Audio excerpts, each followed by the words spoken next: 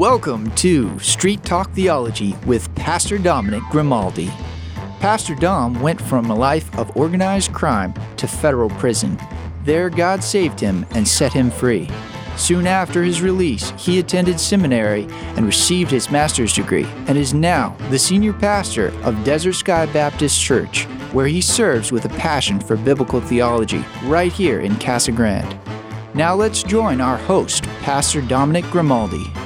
Pastor Dominic Grimaldi here with Street Talk Theology, where we bring theology and we bring it to the streets. We are loaded this morning. We got everybody here. Give me a shout out, Pastor Grimaldi at Gmail. I got a brother Ashok here, Pastor Micheal here from India. I see a big smile on Ashok's face. He hasn't been able to join us in a while, but he's got this now top shelf, high-speed internet. So he's ready to rock and roll with us here on Street Talk Theology as we continue in the Epistle of James. But anyway, let's hear from Mr. Ashok for a minute, then we'll hear from Pastor Micheal, and then we'll get right into the text as we're still in. I think we spent an hour in that one verse last time, Pastor Micheal, and we still want to get to one piece of verse 1, and then we'll try to get into the tongue today. Ashok, what's going down, kid? Good to see you. So happy to be back here. And there weren't many big reasons for me not being here, except that my internet was acting up. So here I am. I'm very happy to be back. Modern technology ain't so modern, huh? Yes, it's not so smart. Pastor Micheal, talk to us, man. What's happening with the church? How's baby Ethan? How's the new child on the way? How's your wife? Let us know what's going down. By the grace of God, everything's been going well. Church has been doing well as well. So we've been, we're kind of getting prepared for the Easter, the Passion Week. So we're trying to see if we can do a few events that week, outreach events, kind of get the gospel out and invite a lot of people. Those things are in the works. God has been good to us and God has been keeping us. We recently had a sermon on church membership. And so we've suddenly got a lot of people who've followed through and asked us how they can become members of the church. So a lot of things happening on that front. And so we're praying and praying that the Lord will guide us through it all. But we're doing great. Yeah, praise the Lord. Church membership, very important. You see that throughout the scriptures when Paul will say, like, Onesimus was one of your number, and we were having a discussion about that the other day. I was thinking about something when you mentioned, and we'll get to James in a second. This is the problem, Ashok. Pastor Micheal says something, and something just triggers my brain. But I do have a question. I was in a discussion the other day, and obviously we were going to celebrate Resurrection Sunday here. This is the first year we're not going to have a sunrise service. So we're going to just have our regular Bible study and then go into the morning service. But, I was thinking about this, Pastor Micheal and Ashok. I know that there is a celebration of Palm Sunday, the Sunday before Easter.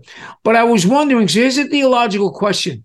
Do you think that the same people that were actually waving those palms would actually also condone the crucifixion of Christ? Do you think that those, I know this is a hard question, right?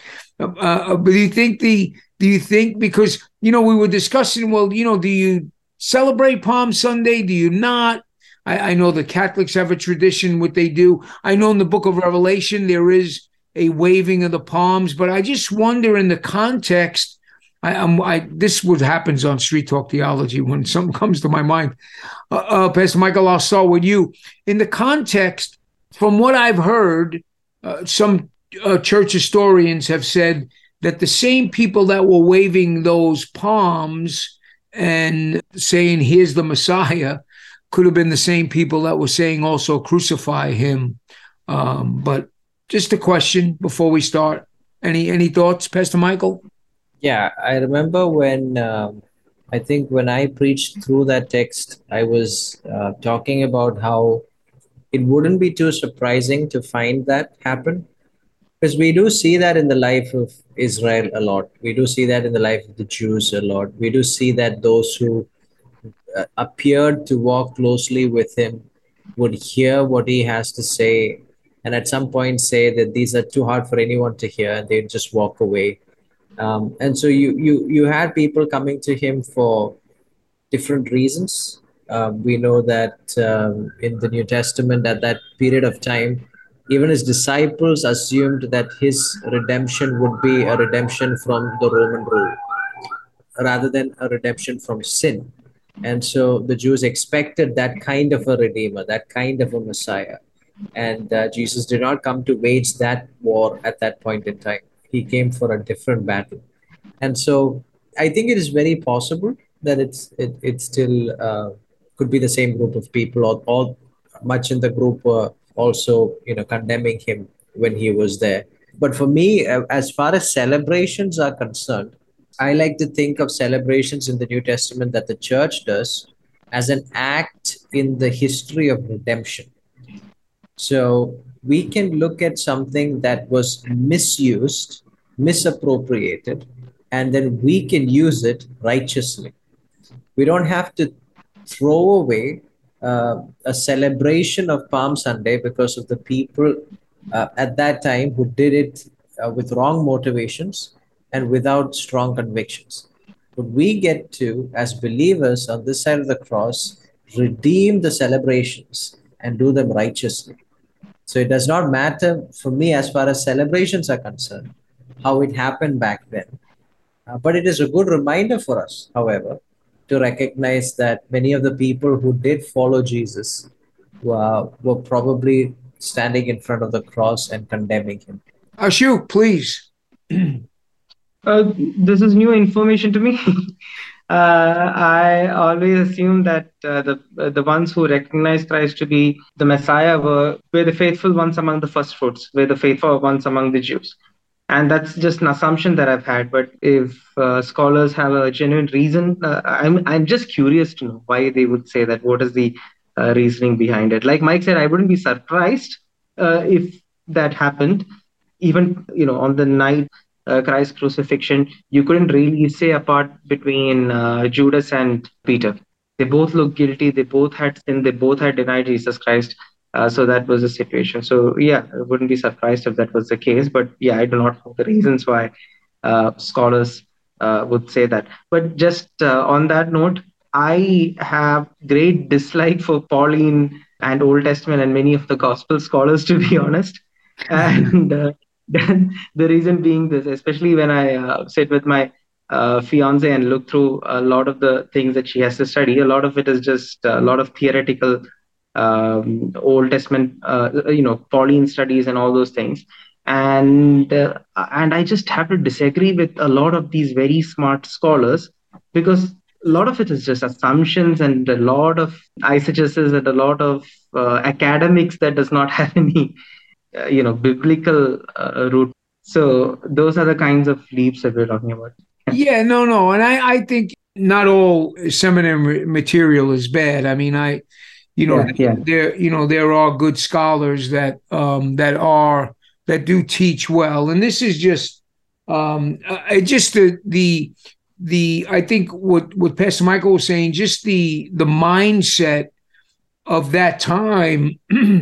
There were followers of Jesus, but then they were really followers. In other words, there were people that followed for the food and for the miracles, and maybe in the case in Palm Sunday, more of a physical redemption from Rome than maybe an eschatological redemption that Christ was looking forward to. But those are good just debates or just musings. So that's my bad, guys. It just came to my head when Pastor Micheal was talking about Resurrection Sunday. Okay, so we didn't have Ashok on. We spent an hour on teaching, how important it is that not many of you should become teachers, my brothers, knowing that we will receive the stricter judgment. And that's the part I don't know if we really honed in on. I think we spoke a lot about how important good, solid exegesis and hermeneutics is in teaching. But I don't know, and if we did, it doesn't matter because Ashok wasn't here, so this is something he can also weigh in on. And I'll start with Ashok on that. So, why do you think, Ashok, that the Bible says, first of all, let there not be many teachers, and we covered that at length. But then it says, because you will receive a stricter judgment. Just reading it, is James here maybe speaking to a stricter judgment, like not having salvation? And I'm not saying, we know that one's salvation could not be lost. And we know that this is the earliest epistle written. We know that he's most probably speaking to Christian Jews, not limited to Christian Jews, but probably the main focus. So what would he mean by stricter judgment? Why our teachers would be under stricter judgment? And what does that judgment entail? Ashok first, Pastor Micheal next. I think in the context, it has directly to do with the taming the tongue and the kind of role that the pastor plays in teaching. So throughout the scripture, we have great emphasis on the power of speech. And this is not to talk about word of faith, but a very scriptural understanding of it. Proverbs 18:21, death and life are in the power of the tongue, and they that love it shall eat the fruit thereof. Romans 10:9, if thou shalt confess with thy mouth the Lord Jesus, and shalt believe in thine heart that God hath raised him from the dead, thou shalt be saved. 1 John 4:15, whoever shall confess that Jesus is the Son of God, God dwelleth in him, and he is God. So there is a lot to do in the scripture with what a man says, what comes out of his mouth is understood to be what is in his heart. And when that is not the case, we have the case of hypocrisy. And James very much says that if you can bridle your tongue, it is indicative of the fact that you're able to bridle your heart. What comes out of your mouth, the confession, everything has direct give and take with the heart. I think Jesus talks about it's not what goes inside that defiles a man, but what comes out. Also, when Peter confesses that Jesus Christ is Son of God in Matthew 16, Jesus talks about that confession, how God has put it in his heart and all that. So how the tongue has a lot of power, how it can be the primary tool God uses in a church through a preacher to guide and lead the sheep towards sanctification, towards knowing God better. At the same time, the danger of the tongue is the power of it is such that you can lead a lot of people into destruction, which seems to be verses 3 to 8, what it is talking about. So the greater judgment might be because of the office itself. Yeah, and we're going to get into the tongue in a bit. The stricter judgment, Pastor Micheal, I want to hone in on what that might be. Obviously, like Ashok said, it has to do with, like, it's going to get into speech and things like that, well, what you're going to get into in a few minutes. But the stricter judgment, I'm kind of honing in on that. Obviously, it can't be loss of salvation. We don't believe it's false teaching, or maybe it is. Just maybe your opinion on, and Ashok gave us a beautiful introduction to get into the tongue, so that's good. Contextually, like Ashok said, it's dealing with the tongue issue, but stricter judgment in excommunication, or not excommunication, but stepping down from being a teacher, or what would be the judgment there? Would you lose your office? Or if I can ask that question, Pastor Mike.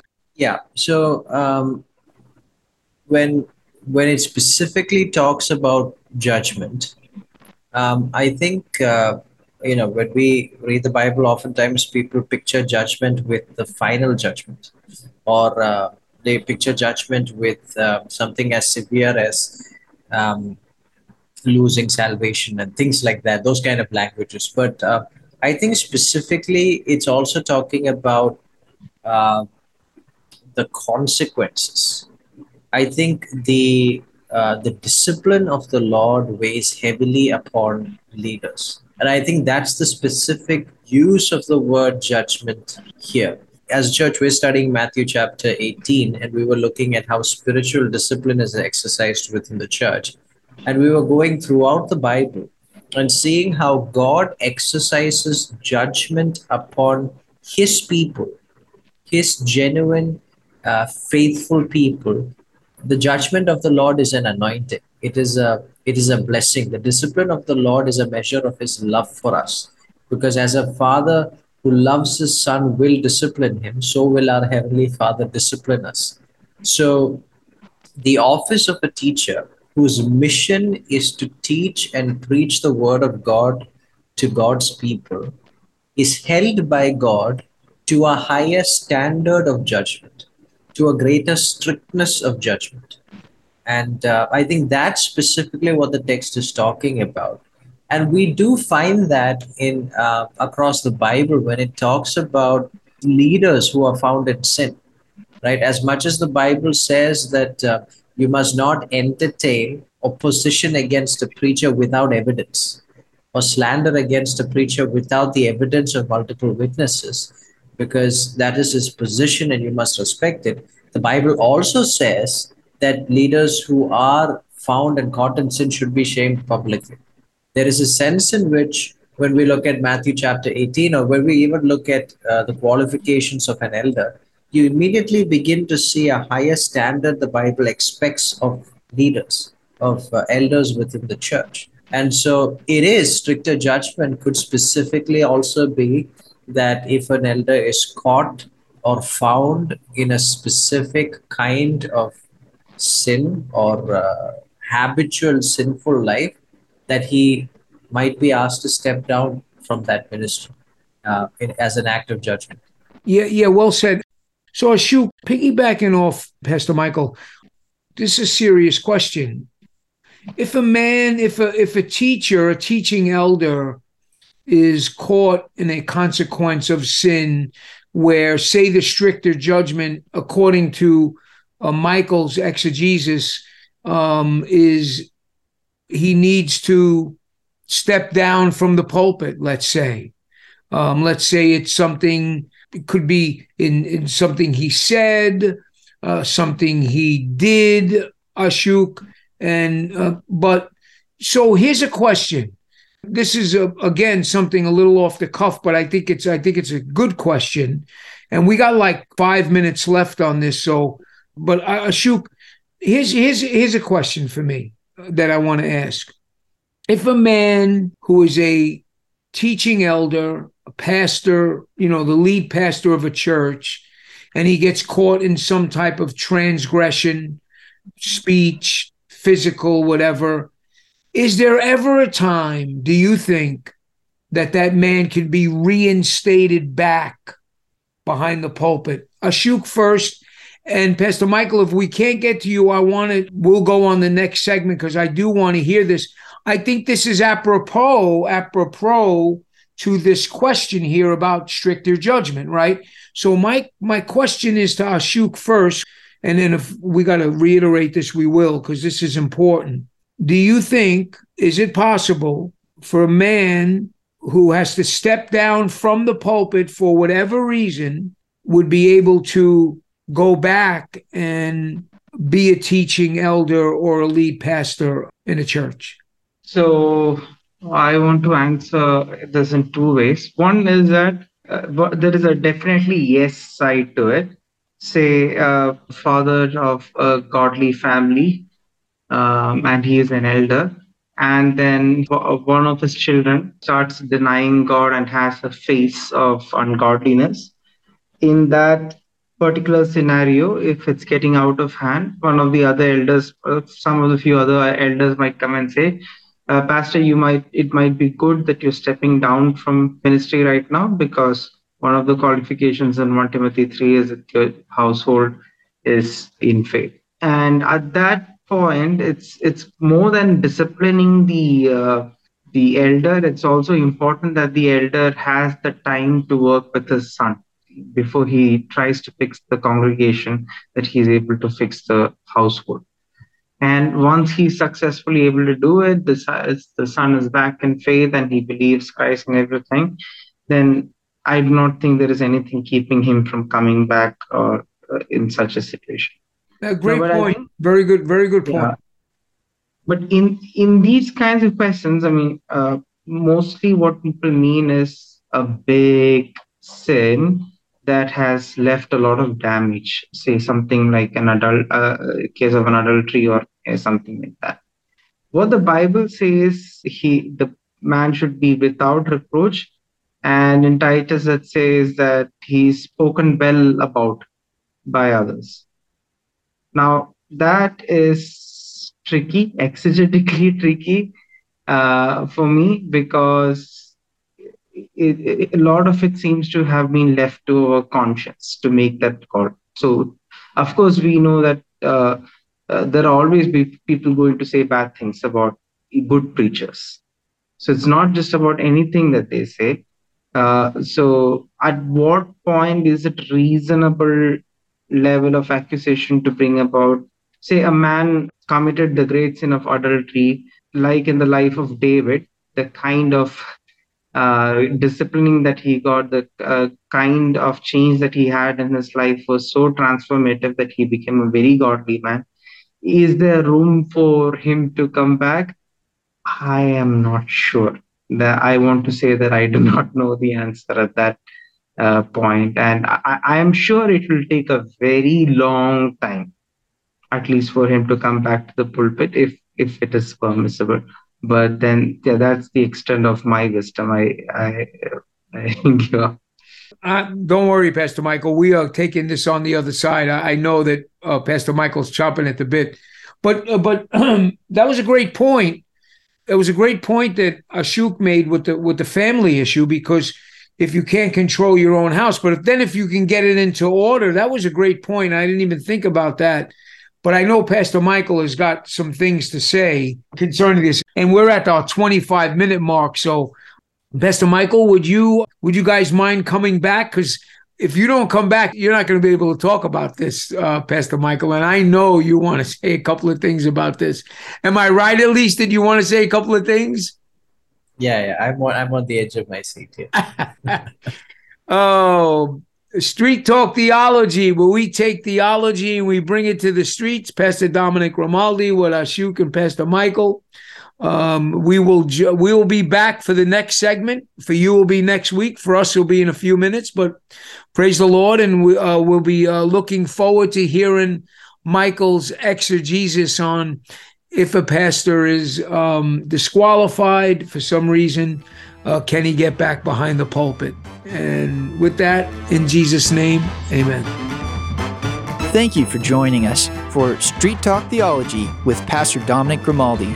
You can visit Pastor Dom at Desert Sky Baptist Church at 891 West Corson Road, Casa Grande. And for more information, visit us online at www.desertskybaptist.org.